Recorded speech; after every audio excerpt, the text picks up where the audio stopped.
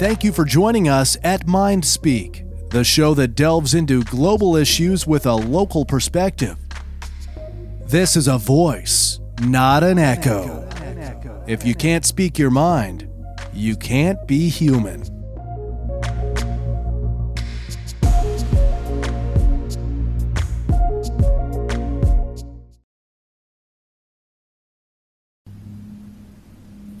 Hi folks, this is MindSpeak and I'm your host, Mark Anthony Rossi. Today we have episode 225, History of Pandemics. Now, I'm not going to go through every single pandemic we had in the history of mankind, because I don't know what the point of the show would be. It's more about going through many of them to sort of give you an idea of what happened, how we were able to respond, if we were able to respond at all. Because one of the problems with a pandemic is, since it is virus related and bacteriological, that means that you have to have an edge of science with you. And when you go back a few hundred years, suddenly you're not doing much of that, other than having some whiskey and praying to God and hope it all works out. Because everything else, there's not much you can do. But we'll discuss all that, because that really does make it very interesting. But I wanted us to get more of a broader view of how pandemics have affected us, and also maybe how the ways we've responded. And I don't mean necessarily medicinally. I mean, like, how did we respond culturally or politically or even religiously? Because that's interesting compared to the things that are going on now with the COVID-19 pandemic. Okay, we'll talk about some of the rumors and sometimes the conspiracies that are sometimes connected with some pandemics, just like some of the ones we have with COVID-19. I'm not a buyer of any of them, okay, because I'm just not a conspiracy person. I think you'll hear a lot of the shows. If you listen to anything I've done, I just don't really buy most of them. I just think they're kind of silly, and they're just scapegoat excuses to, take responsibility from individuals and their actions. And we'll talk about what some people believe, good and bad, about COVID-19 as well, okay? So I'm not going to leave that out. I'm not going to be in denial and take it to the side, but, I'm going to take it to task, though, on some of the stuff that is simply a little too silly to take serious, okay? Now, I want to make a disclaimer over here before we start the show.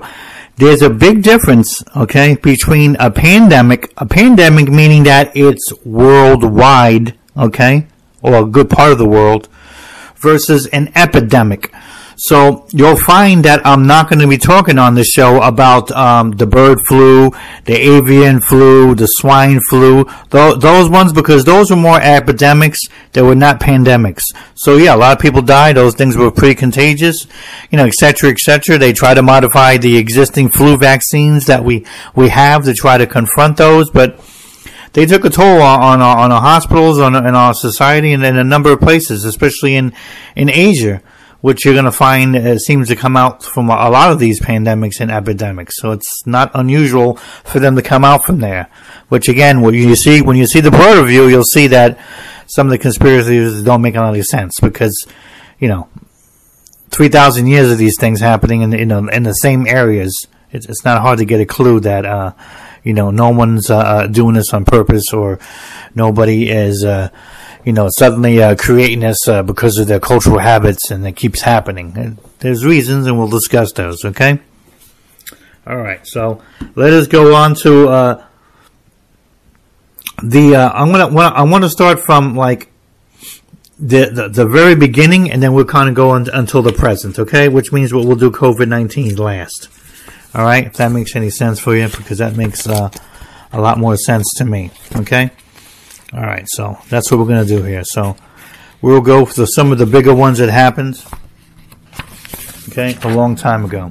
All right, now, the very first ones that we had evidence of in terms of some literature, meaning the ideograms of China at the time.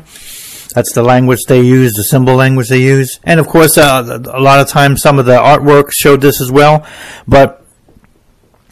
And then amazingly enough, we'll talk about this as well, some actual physical evidence 5,000 years ago. There was an epidemic. This was not a pandemic, but an epidemic. Okay? But this is the first recorded history time of anything, pandemic or epidemic, so I'll bring this one in only because it's interesting in that regard, all right, and because of some of the things they found. All right, so this epidemic nearly wiped out the entire area, okay, of this prehistoric village and its entire surrounding area, okay? It's now become an archaeological site called the Hammond Magna. Apparently, what turns out is that they discovered a huge amount of skeletons of juveniles, young adults, middle-aged people. They all found them throughout this village when they were doing this archaeological dig. And they had the telltale signs of this epidemic that they had known about already, but this is the first time they physically saw it in actual bones. So it's pretty incredible. Okay? Apparently, it killed people so quickly that they didn't even have time for proper burials. So literally, they were just throwing people in a pit. Which you'll see happens a lot in some of these plagues and some of these epidemics and pandemics is the things that happen so quickly that people just didn't have time to respond. You know, and oftentimes, I'll give you an example. You got some cultures that they're not big on preparing a person for death, whether they're burning their body or burying their body or sending it out to sea like the Vikings did, or etc. It wasn't like a fast turnover. They had like a whole ritual. We got to say this. We got people watching this. We got to do some prayers. We got to do some this. We got to do some incense. That. It could be 4, 5, 10 days before they actually do anything with the body. So that's the reason why when they say that, you know, things went quickly. Well, yeah, because it interrupted their cultural rituals and the way they normally did things, how they prepared death, because it wasn't possible. First of all, because they realized that messing around with the dead people who had this illness was a bad idea, because you're going to get it. So they had to hurry up and just get him off and isolate it out someplace outside his town in a pit or something. And also because there's not more you can do once a person is dead and nobody wants to be around them anymore because they're freaked out about the whole situation. You're kind of forced to forget about your culture and just simply let's just save ourselves and get rid of this body. So you'll see that happen a great deal. Okay, and that was the first one. They don't even have an official name for it, like a lot of these pandemics. Okay, it was just a Hammond village, but 5,000 years ago. Incredible. Okay. All right, here goes one that we actually have a name for, and it was called the Plague of Justinian. Justinian was an emperor. Okay, and he was an emperor in the Mediterranean, around the area where Turkey is now, the Byzantine Empire. Okay, and this happened around the years of AD 541 to 542, okay? This was a variation of the bubonic plague, the one that happened centuries later that we'll talk about. It killed 25 million people in their best estimates from what was said, okay? It hit a lot of the Mediterranean port cities because guess what? You're doing trading all over these different ports. Remember, people didn't do as much of the road travel back in those days as they did the travel through naval ships, because you know, you're going to get from Greece to Turkey on foot? No. You're going to get through a horse, it'll be dead before you get to outside of Greece. So the major trading went through the ports, and of course, you got the sailors and anybody else who's a passenger on board. If they wind up catching that, they didn't realize the symptoms, and then they're on the voyage for a week or 2 weeks, 3 weeks, or whatever. You know, they can be sick, and they land in the place, and they're spreading it all over the place, and that's how those sort of things happen. So it's not unusual for all the Mediterranean port cities that came from Turkey at the time to get hit with this. And of course, as you can see, 25 million, that's a lot of people, even back in the old days. So imagine the depth of the population that must have been killed in that. It's incredible. Okay, it says over here that the city of Constantinople, that was the capital of Turkey at the time, the Roman Empire capital. Okay, it was killing 5,000 people a day. Okay, it said it resulted here, and it resulted in the deaths of 40% of the entire population of the city. Okay, this is considered not only a pandemic, but it's also considered the first official recorded incident of the bubonic plague, which we later on call the Black Plague, because of the black spots that you got around you. That's how they were able to tell. Okay? It took about a year for it to go through its course and die out. And without any real intervention, in any of these pandemics, particularly things that are the plague, which unlike COVID-19 and some of these other ones, which only kill less than 10% of the people, a virus like the bubonic plague, you're talking about it was killing 75 and 80% of the people. So when it goes through the course of all the people that it found to spread and kill, there's only a small particular amount left over that survive because they have some sort of a strong immunity system or some sort of a natural barrier in their own system that they get sick, but they don't die. And that's how that eventually ends, because it kills everybody can kill and everybody can't kill. It stays in their system, and they don't have it any longer, and they don't become carriers, but that's the end of it. So it literally has to die itself off as it's killing people. Strange as how that sounds, but that's pretty much how it works.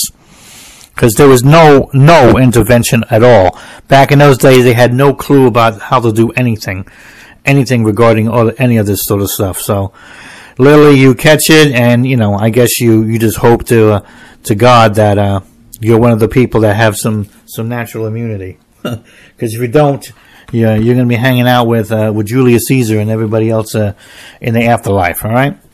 Okay, so that was the first big pandemic. Okay. All right. Next one here is, and it's, even though I'm bringing out the next one, it's many, many centuries later. Okay, the Black Death, or of course, again, the bubonic plague, check this out, from 1346 to 1353. This thing had 7 years to reign over the entire planet at the time. 200 million people were killed, 10 times the amount. But if you think about it, the plague of Justinian was only 1 year. This is 7 years. That's a lot of hanging around. Okay. All right. So this one, it hit Europe, Africa, and Asia. Mostly within a couple of months of each other, as they again traveling. Okay. It's been thought to originate in Asia, and they believe that it jumped from continents because of the fleas that were living on the rats. They were usually living on board the merchant ships, and that's how these port cities and these big areas, caught that. Now, the incredible bacterium that this does is that it infects and kills people often quickly, within 3 days. Now, it's something that's important to note here, and this is not delving into the paranormal or anything New Age. This is a historical fact. The great French astronomer, who was also Jewish and forced converted into Christianity so that his family wouldn't be murdered by the anti-Semitic French back then, he became a doctor, and one of the things he did before he wrote his prophecies in his books and he did astrology and everything is he was a medical doctor. And when this came about, his family was fine. His area was not being touched, so he went to go to other areas to help treat people. He had discovered, now don't get me wrong, he didn't know that the fleas in the rats was bringing on this disease. There's no way he could have known. And he didn't, and anything he wrote about it, it's obvious he didn't know. But Nostradamus was convinced that hygienics had a role in what was going on. Why he was convinced, I don't know. I mean, obviously, hygienics is good in any way. And hygienics means, you take a damn bath once in a while. You don't have a bunch of trash in your streets. Rats are not running all over the damn place because you have trash everywhere. Guess what? He thought that the cleanliness would help this situation. We don't know why he thought that, but apparently he was correct. Nostradamus, when they got him to these towns, he instituted right away, get this trash off the damn streets. Clean this area up. Tell these people to take a damn bath. I don't care if they got to go into the river. Throw all this stuff outside the city and burn it. People got clothes that are disgusting. Burn that too. If they're sick, take the stuff off, burn it. Let them be naked. Apparently, that had a big effect because when you reduced the garbage and people being nasty and everything and living in squalor, because I'm telling you right now, without making a political statement, It don't matter if you're poor or not. There's no reason to be dirty, okay? There really isn't. Unless you have a mental illness, there's no reason to be dirty. Poor is one thing, dirty, that's another. So Notre Dame has had people do this as a policy. Well, guess what? As they were doing this, you know what that did? That reduced the fleas jumping on people to give them the disease because they were on the rats. And because you started cleaning the area and chasing away the rats, guess what? The incidence of this bubonic plague was lesser and lesser in the towns as he was going about. That was the first thing he did. Second thing he did, and this was something that he had thought could work because of I guess something he learned dealing with people who lived in the forest. In case if you don't recall, okay, back in the year 1346, we didn't have a McDonald's and we didn't have a Rite Aid or Walgreens drugstore. Okay, so when you're a doctor, you're a friggin' social worker, you're a friggin' psychologist, and you're a damn pharmacist. You got to go on there and make your own drugs to use them. So he found out from somebody I guess he was dealing with, because he had an open mind, he dealt with all kinds of people. He found that somebody was using the petals of roses, and they were putting them underneath their tongue. And they said that was giving people more rejuvenation powers and everything. And he's like, well, let's go try that. So he started putting that on people's tongue, making sure they were clean, making sure the house was decent, the town was decent. Well, apparently we find out centuries later that rose petals have a basic antibiotic substance inside of them. Now, it's not pure antibiotics. It's not perfect, but it's better than damn nothing. And guess what? Any form of an antibiotic would definitely help to start fighting the plague. So apparently some of his patients survived because of what he did. The cleanliness, getting rid of all these fleas, and of course doing the rose petals. Okay? He wrote down that he had at least a 35% response from using the rose petals. So if you think about it, just in purely numbers here, I'm not trying to be completely scientific over here, but I'm giving you some basic numbers we know as facts. If we know that, according to science today, that maybe 18 to 22% of people who got hit by these pandemics survived and everybody else died, which is pretty damn enormous, and Nostradamus is predicting, or if not predicting, he's saying that he's getting a 35% increase in survival rates. What does this really mean then? It could really mean that the antibiotic properties that he found in the rose peds. Now don't forget, he doesn't know anything about antibiotics. He's just listening to somebody in the forest and just trying to copy what they're doing and hoping it works. But if he's really getting that kind of response, that means that there's a chance that he was elevating people's survival rates by 10 to 15% more than they would have gotten done naturally. So whatever he did might have had a real impact. It might have just not been coincidence, like some people like to write it off as, oh, those people would have survived anyway, regardless of... No, we know just from his cleanliness rules alone that helps make more people live. Now, if you want to argue, well, maybe his whole cleanliness things in people's houses and the clothing and in the towns, maybe that increased the survival rates more than anything he did with the petals. Hey, maybe that's true. But we do know that one of those two, at least on the whole hygienics, had a real impact. So here's a man trying to do his best as he can to try to save people's lives under some incredible circumstances. He goes back home after doing all this, and he finds out his entire family died from the plague. So it's a pretty horrible thing to come back and, your children and your wife are all dead. After you just spent, weeks upon weeks trying to save other people. It's a hell of a story. And you wonder why he went into the paranormal. You have the whole family dying when you're trying to help the world. You might get paranormal too, okay? So I'm not going to be his judge. But I thought that was an interesting tale to tell because not only is it an important fact of Notre Dame's life, it's also an important medical facts of some of the things that he had discovered. Okay? All right, the next major pandemic, it's what's officially called the Third Cholera Pandemic from 1852 to 1860. 8 years. My God, it's even longer than the Black Death. Okay? It's only killed 1 million people, if you want to call only 1 million. All right? But it was at the time one of the deadliest of the 7 cholera pandemics. There were 7 of them. I'm just reading the third one out because it was one of the biggest. Okay? It happened mostly in India because of the Ganges River. became pretty much polluted and wound up infecting people who were drinking or getting anything from it, even fish, from Asia, Europe, North America, Africa, a million people, okay? There was a British physician by the name of John Snow. He actually worked in the poor area of London, and he tracked a lot of these cases. He eventually succeeded in identifying that it was contaminated water that was the means of transmission. Unfortunately, by the time he discovered this, it was the worst year of the pandemic. 23,000 people died in Great Britain. But his discovery had let people know exactly, oh my God, you got to stay away from that water. So, and that makes a big difference. Chloria is extremely common, both epidemic and pandemic, even up until this day. I'll give you a good example, okay? You get an earthquake in an area, let's say like Haiti or something, okay?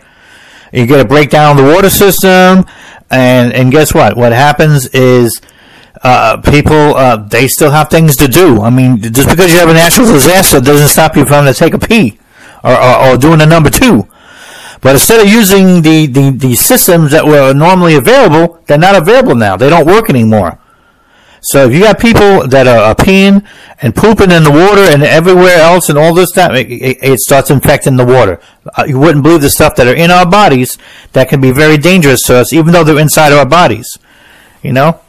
I don't want to sound gross over here, but if you understand what pink eye is because you didn't actually wash your hands, and some fecal matter that when you wiped your butt went into your eye, and now you literally have a bacteria virus in your eye because of poop, your poop. So that's what happens. So this is how chloria breaks out all the time. It often has to do with disaster. It could be a flood that breaks down the system, or earthquake, a tornado, something that lasts for a while. And whenever these areas they last for a while, that means the water starts becoming dangerous because it gets filled with all the stuff that normally would not be there. And of course, people get thirsty. They're going to drink the water. I mean, no one's realizing that, 3 hours ago, the uncle took a damn pee in it. So, that's really how these sort of things work. They happen all over the place. One of the reasons why they don't happen in a first world country, let's say like France or Italy, and it'll happen more in South America and Central America and Asia and in India, and it's because their systems of both government and civil, they don't respond, or they're not incapable to respond fast enough to deal with what's going to happen there. It's going to happen. I mean, literally, you get a flood, and you haven't figured out how to get that water out of there, how to get people from pooping and peeing in it, how to get the systems back into normal again so they go back in their houses and go back to having a normal life again. You're literally on a time clock to get chloria. And when it happens, it spreads. It's a horrible disease that makes people vomit and throw up and, diarrhea, and literally you dehydrate yourself to death. That's literally how people die of that disease. They literally pee-pooed and vomit themselves to death. So what came out of our bodies and went in there, they created this thing that goes back and kills us. So it's no joke. And that's the reason why it happens in these areas, because they don't respond fast enough. If they could respond fast enough, they would actually prevent this from happening. So it's important that they're able to do so. When they can't, well, that's what happens. We have these horrible epidemics and pandemics of chloria. Okay? All right. The next one, and this one happened in 1889 to 1890, only 1 year. It's a flu pandemic, and it was originally called either the Asiatic flu or the Russian flu. Guess depending on, what angle you wanted to take it back in those days. All right.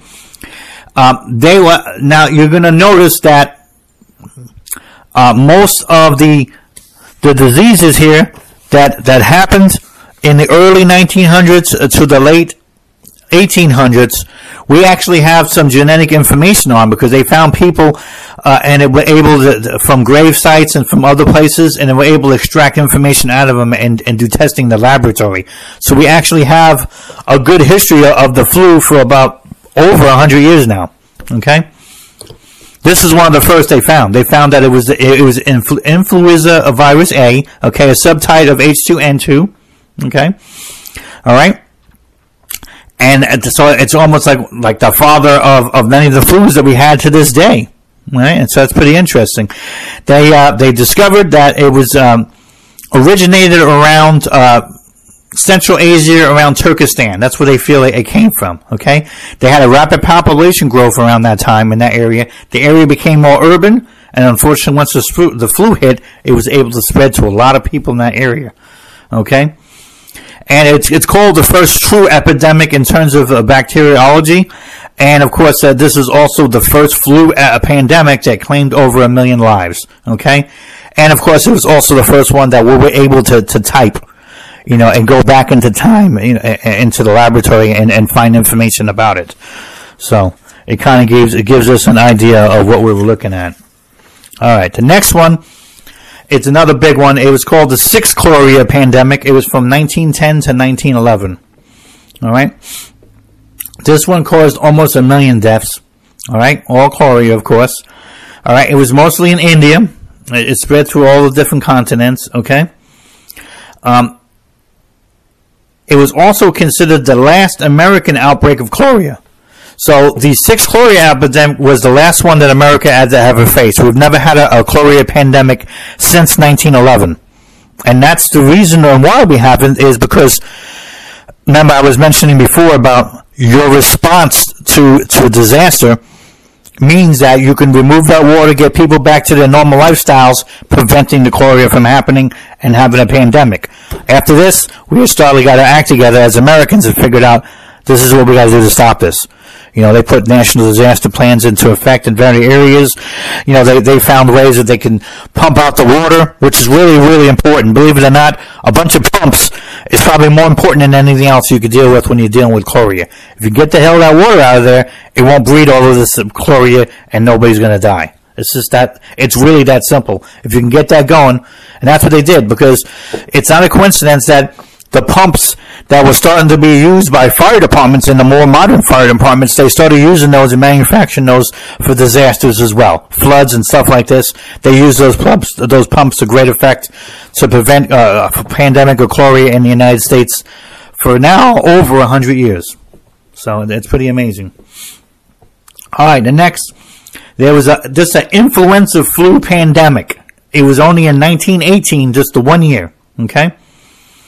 They say it lasted until 1920 in terms of that they still had some cases, but the bulk of it was in that first year, and it killed 50 million people. Imagine 50 million people just from a flu.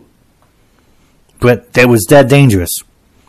A lot of people don't realize that the flu will ultimately give you, if you have a weakened immune system, if you're a child, if you're somebody elderly, it'll give you pneumonia. And pneumonia is the number one killer of everybody on earth since time immemorial. Okay? You can find people dying of pneumonia in the Bible. Alright? So, it's the number one thing kill that people. But I guess what we never really broke down to understand is pneumonia was coming from all these various diseases, and the flu was one of them.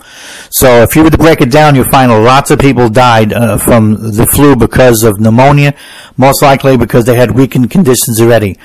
And a weakened condition can be anything to a pre-existing disease, to being young and not having a good immune system, to being old and not having an immune system, or, in many cases, unfortunately, being generally healthy, but because you had malnutrition, because you wasn't eating properly on a regular basis, because you were really poor, that also lowers your immune system. So now you got the curse of being poor, you got the curse of not eating a lot, and now you got some regular old flu coming in and killing you with pneumonia, when these days all you need is the antibiotic, and a couple of days and you're good to go.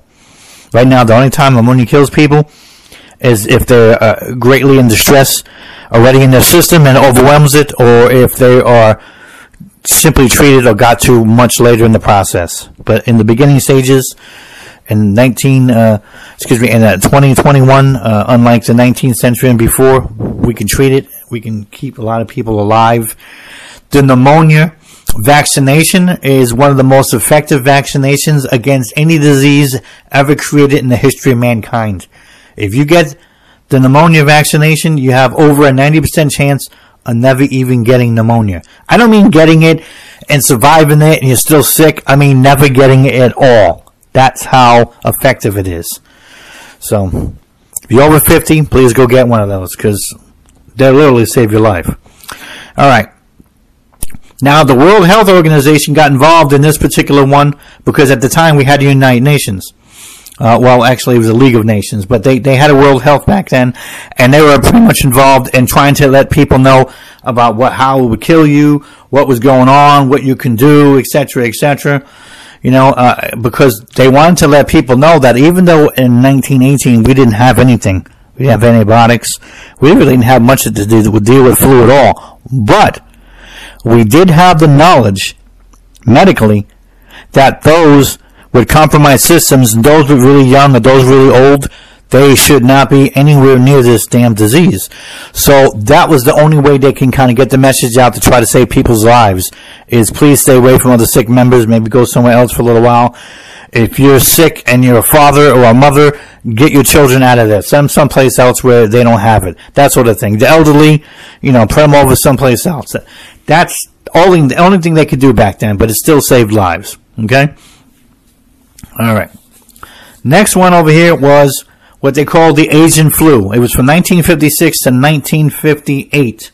Okay? Another outbreak of influenza A. Okay? This one was directly in China. It lasted for 2 years. Okay? It literally spread over to Singapore, Hong Kong, and then the United States. Okay? It says here, at least 2 million people died. There could be more. They don't know. At that time, the World Health Organization was officially in place, and if that was officially their name, and they had problems calculating how many deaths there truly was because of some of the areas in China and everything. They just didn't understand if the reporting was even accurate or not. You know, it killed 69,000 people just in the United States alone, but over the earth, over 2 million. Again, just a simple flu. All right. Next over here, we had another flu pandemic, another influenza one in 1968. This is like 3 years after I was born. If you're old enough to remember, I wasn't because I was 3 at the time, but it used to be called the Hong Kong flu. I don't know how catchy that is, but that's what they called it.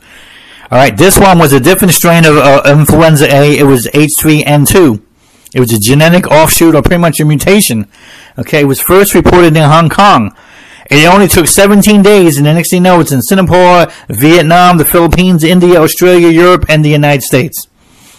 It had, catch this, a very low mortality rate, only 0.5%, pretty much similar to COVID-19 right now. Okay, but it did result in the death of over 1 million people. 500,000 of Hong Kong had died from this flu pandemic. At the time, that was 15% of its entire population. Imagine that. It's incredible. Imagine being in a classroom with kids, you know, and then a couple months later, like 15% of them are not there anymore. What happened to Lou? What happened to Chan? I guess the flu got him. So that's incredible.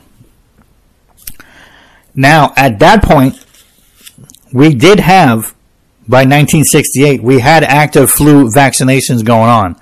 Okay? And we even had some antivirals that could have helped. But in many instances, they were still practicing the old way of, you know, trying to get people segregated and trying to get them, you know, put somewhere else so that they would not be able to spread it to those that were compromised already, like young and the old, you know, et cetera, et cetera, et cetera. So that's pretty much what we did back then. That was a huge one. Okay. Now, a lot of people don't realize this because it was such a historic event. Even though it was a global event, it was such an American event in so many ways, too. HIV/AIDS, that was actually a pandemic. Okay? This was its peak from 2005 to 2012. Now, when I give those numbers of years, that doesn't mean that there's no more AIDS in the world. It just means that it's no longer in a pandemic stage anymore because some of the things we'll discuss here shortly. All right, but between those years, it was raging. At that point, it killed 36 million people. It was first identified in the Republic of Congo in 1976. That's when they first found about it. All right? At that point, it was killing people in Africa. Eventually, it spread from Africa over to America and Europe and just about everywhere else in the world. There was a point in sub-Saharan Africa that 5% of the entire population was infected. Now, here's where we go into things that become more cultural, sometimes even religious, and of course conspiratorial. All right. Now, we've heard from a number of these pandemics, some of the medical stuff. We'll talk about now how some of these things have gone awry. All right. Many of the pandemics that hit Europe, particularly Spain, they were blamed on Jews. The Spanish Inquisition from the Roman Catholic Church at the time, that's what their convenient target was. Convert over and you won't get this disease because Christians won't get this. Even though if you look at the numbers of the small amount of Jews population versus Christians, and if you look at the numbers of how many people who died, that means that every single Jew would have to die in Spain, and the Christians didn't die, then who else died, huh? Atheists? Makes no sense. So apparently they wasn't really looking at the numbers when they were making all these ridiculous proclamations. It shows you how stupid conspiracy theories can be. But oftentimes, these things, when they happened, local communities will blame other people for them. Whatever the traditional enemy was, whatever the traditional fear was, it wasn't uncommon. AIDS, when that came out, that really blew it all up. Because at first, if you recall, it was Haitians. Oh my God, we can't have Haitians in the country and don't take their blood in the stream of Red Cross because we'll all die of AIDS. Then it was the gay people disease. They call it the gay cancer. That was oh my God. Then of course you got the religious folks that jumped in there. This is just the way to kill gay people because God doesn't really approve of their lifestyle or their practices or whatever you want to call that. People said that for a while.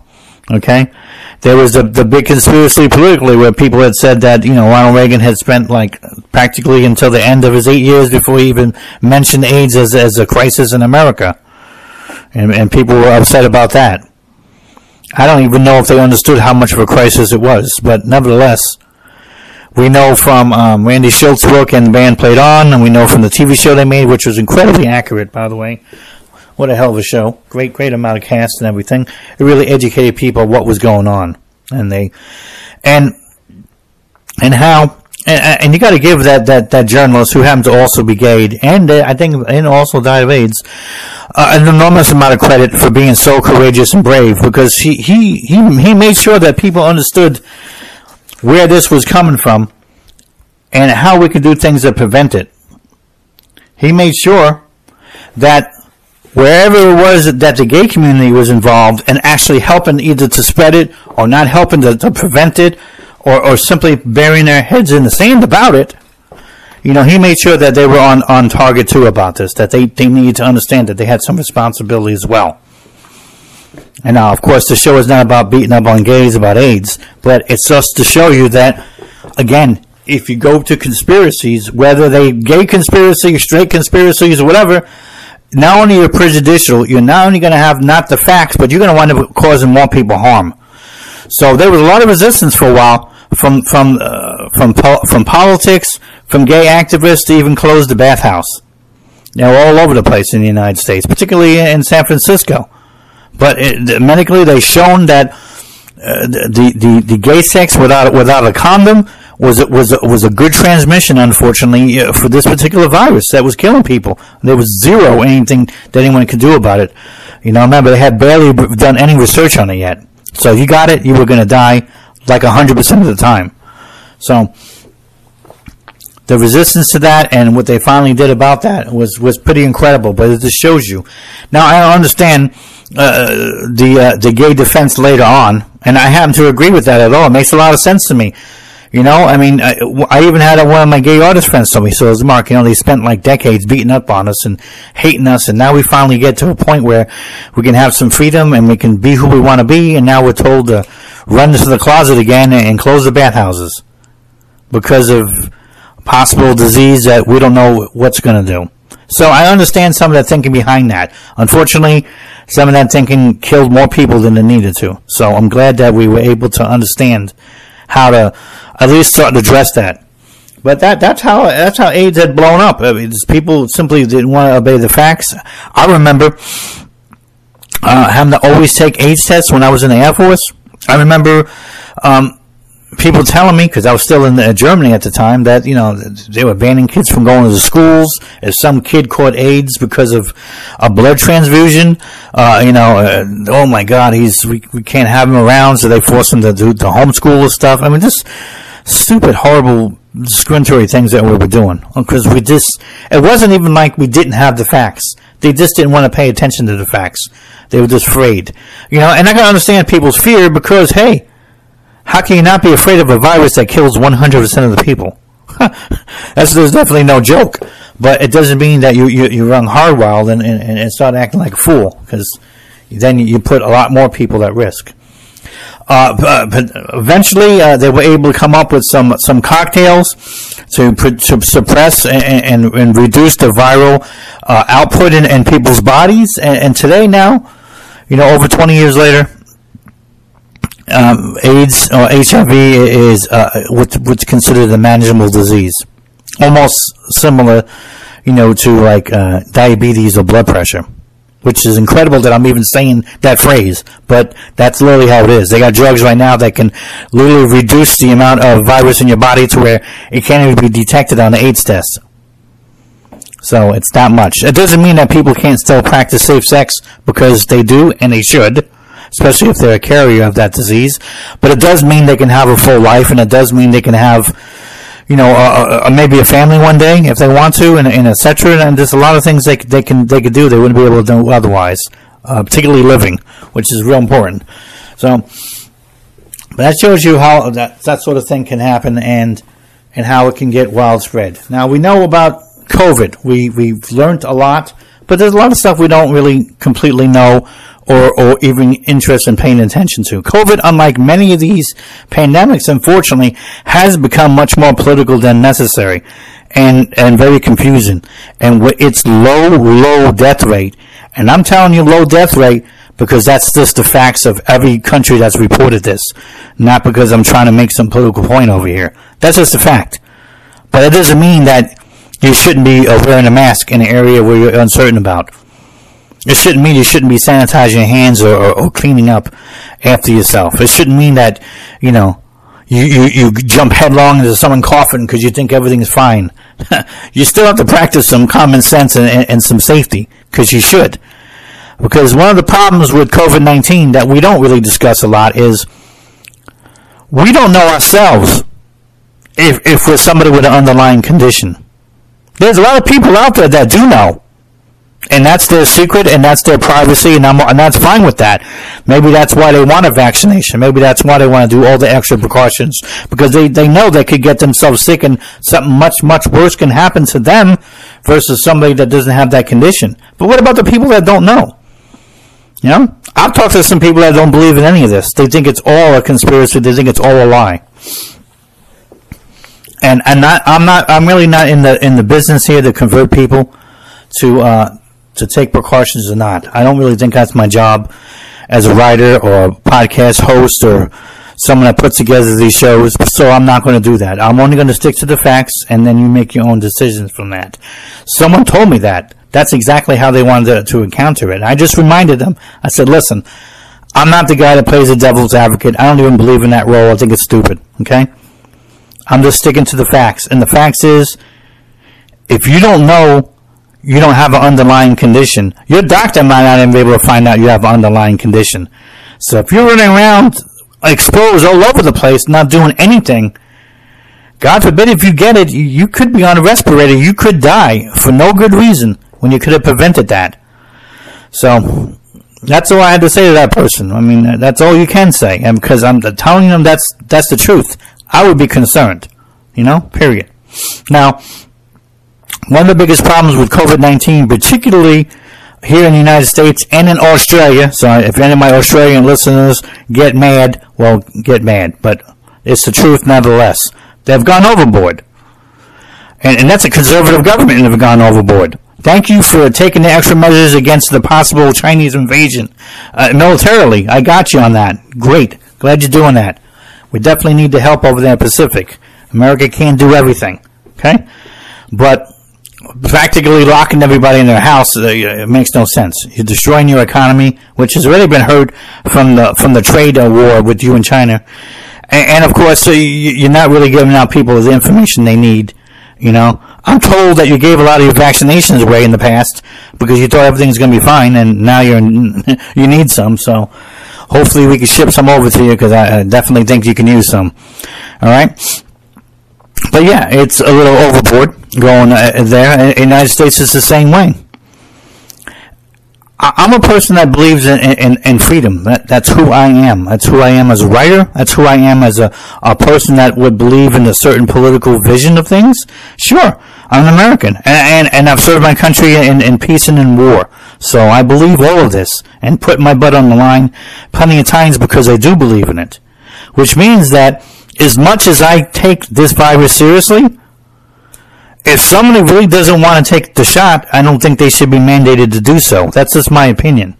I don't think it's the government's role to do something like that. I think it's a dangerous precedent. I really do. What next will they try to force you to do once they get away with doing that? Remember, unlike other countries, America has a deep suspicion of government. We don't always believe in it.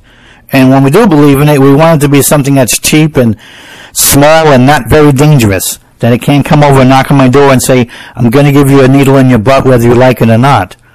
Well, that's, in my opinion, the dangerous government. So I don't like that sort of thing at all, and I certainly would not support that. But I'm not a hypocrite, and you have to understand something. I'm the kind of guy that's literally going to say, if you don't want the shot, don't take the shot. Just go leave me alone then, all right? I believe in it. I happen to always believe in vaccinations. I'm a vaccination nut. So guess what? I got the shot. I don't mind saying it. I don't care if anyone gets upset or not. Too bad. Just because I got the shot doesn't mean that I don't believe that you have the freedom to not get the shot. Do whatever you want. You shouldn't be forced on it. I'll tell you, if you ask me, yeah, I got it. I think that the virus is real, and I think that I can get sick. I think because I'm an older person, I face more of a risk. I have a young family. Okay, my family is not like most people my age. They're all, already married and whatever. I still got kids in elementary school. I can't afford to get sick and give them something. And I can't afford for them to get sick because I believe in freedom or because I don't believe in the mandates or blah, blah, blah. I'm not going to put what I feel is a moral responsibility of child rearing and watching my family, in some political category. I'm not. I'm just going to think what I think is medically necessary for me, and I'm making that choice for me and my family, and that's what I did. Others, you can make other choices. You might not have a family. You might not have any underlying conditions. You might be young enough to where you think if you get it, you'll be okay. I've heard that plenty of people have gotten it and nothing even happened to them, other than a bit of a cold. So, fine. I don't have any problem with that. I just don't like the idea of anyone being forced to anything, especially with regards to work or government service. It's just ridiculous. Now, I don't mind the businesses saying that, you can't come in my business unless you have a mask on. It's not good to breathe stuff in a limited area. I don't have a problem with that. I think that's fine to do. Business can do that. Even the government can do that to a certain extent. I don't really have an issue with that. It's just putting stuff in here. Because you got to remember, people are worried in America, especially. They're worried about a government that they generally do not trust. And I don't particularly mean this administration. I mean it. In general, we don't have a distrust. We have a distrust of government, okay?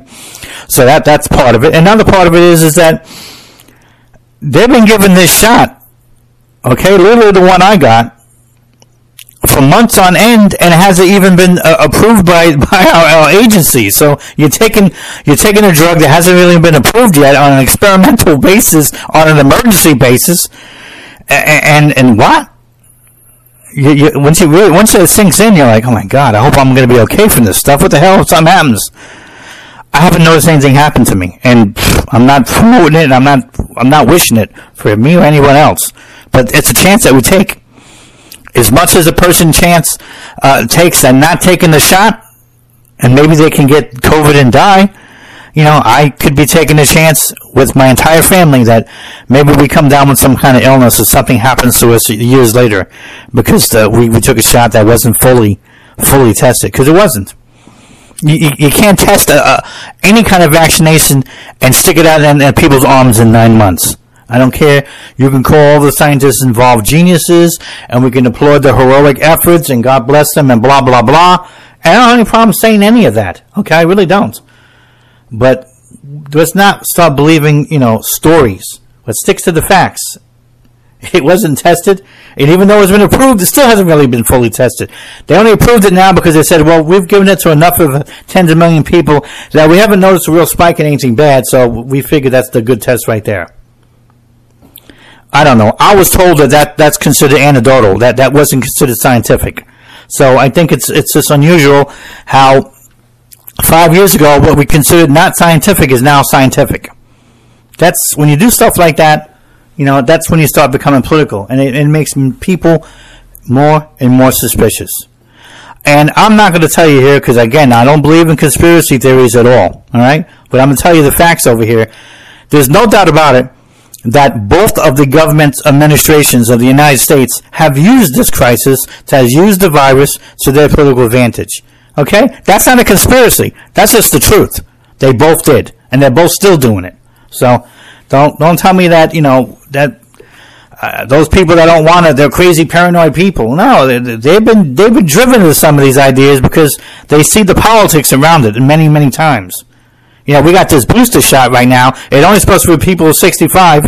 It wasn't even 24 hours later, 65, and now we don't agree with that, so we also want it to be 65-year-old people and anybody else at an adult age above 18 that are teachers or frontline doctors or nurses, and so already they backpedal from that. Who knows what they'll do next? Again, that was a political decision. Even the director said it wasn't a medical decision. The medical board said we're not really too sure about this booster yet. We haven't done anything super serious to look at it. Hell, if you thought that the COVID vaccination for 9 months didn't have any testing, imagine how little the booster has.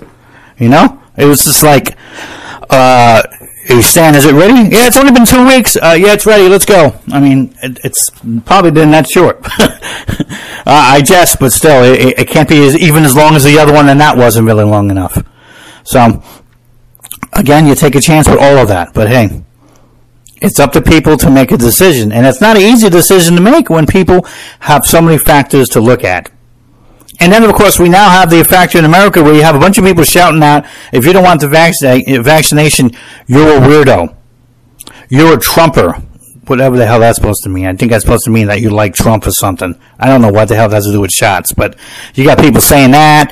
The conspiracy nuts, they'll call you. All kinds of stuff like that. But people can be confused from the information we put out. They can be confused by some of these actions, like I just told you about the booster, that appear to be completely political. You can't put any science to that and say, the whole science board voted a majority to not give boosters to anyone but unless you're immunely compromised and you're 65 years old.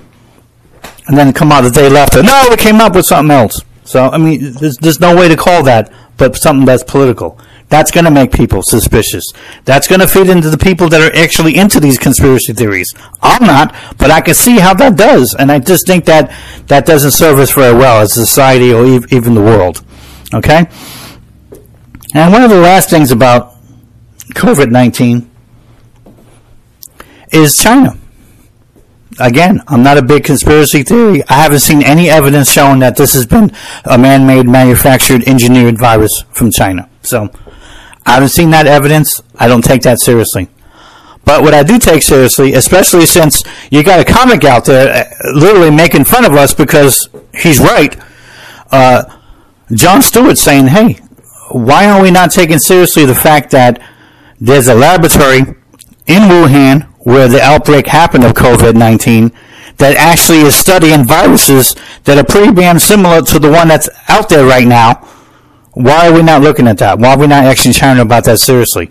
Why are we trying to say things like, it's racist to make this assumption? It's not racist to make this assumption. It's called common sense. It makes no sense at all. If you had a gang of people that are going around killing black people, okay, and then it turns out they're all running into a building that says, we like to kill black people building, it's not going to be considered racist to assume that the people who kill black people are coming from that building. They're using it as a headquarters and a staging area and have guns and all that stuff there. People would simply say, that's common sense. Let's go get over that building and stop this nonsense. It's really no different than that laboratory. It's the first place we should be looking.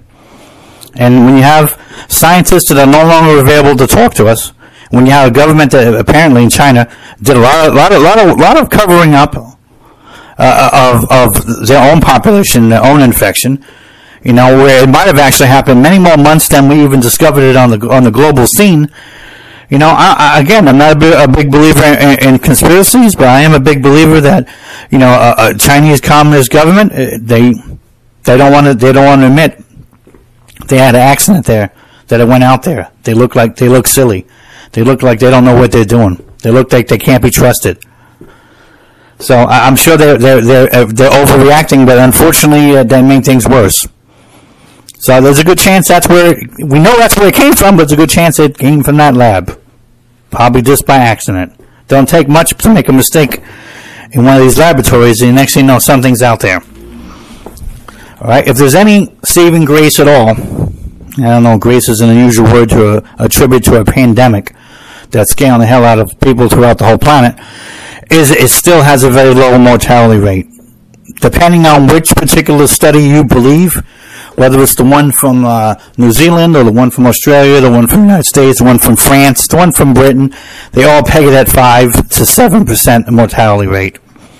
Now, when I say those numbers, I don't say those numbers lightly, like, oh, whatever, because that means that lots of people have died, and lots of people have died, over 1 million already.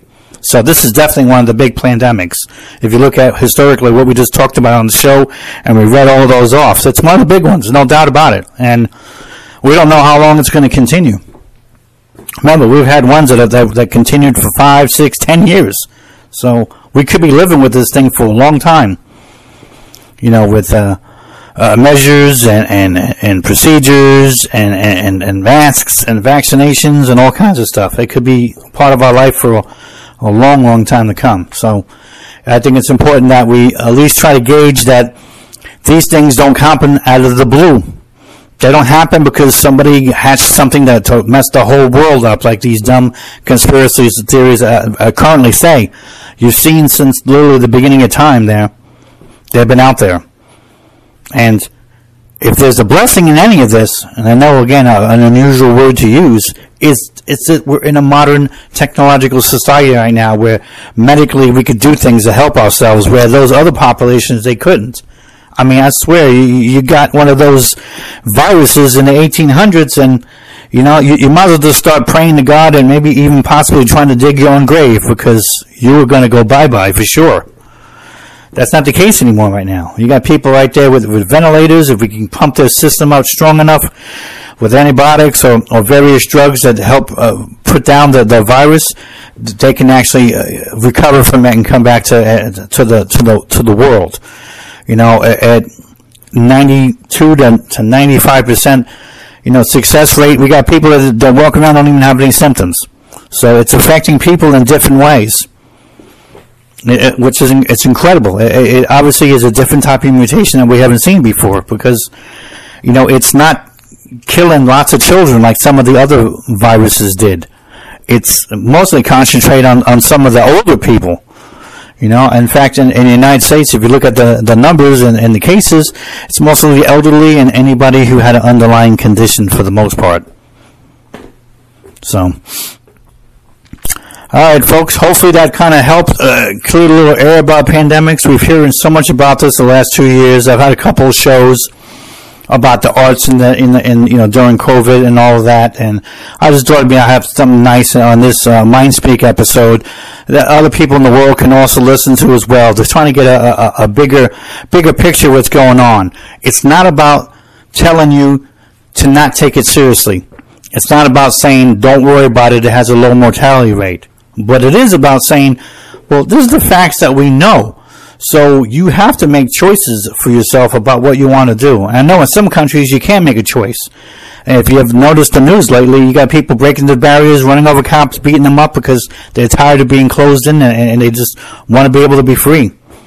So and who knows? Does that become a super spreader event because of that sort of thing, or does it not? Are they putting themselves and other people more at risk? I guess we won't know until a couple of weeks from now if that's the case or not. But governments, whether it's the United States or elsewise, they need to figure out how to deal with this in a medical fashion and stick to the facts. If they're willing to do that, people will take them more seriously.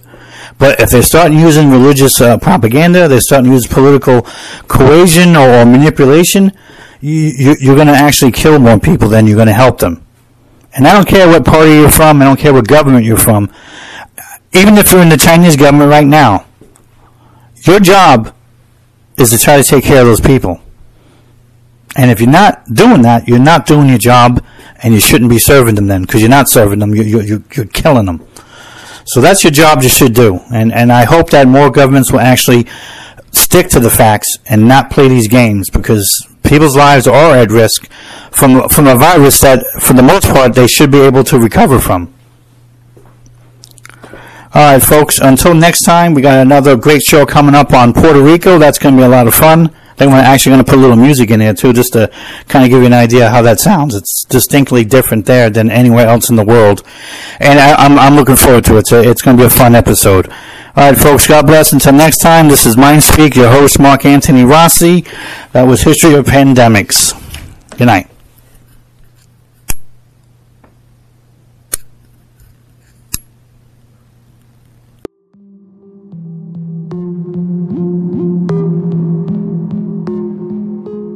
Thank you for listening. Follow the show and support our efforts by visiting our sponsors at www.strengthtobehuman.com or purchasing an ebook at www.somapublishing.com.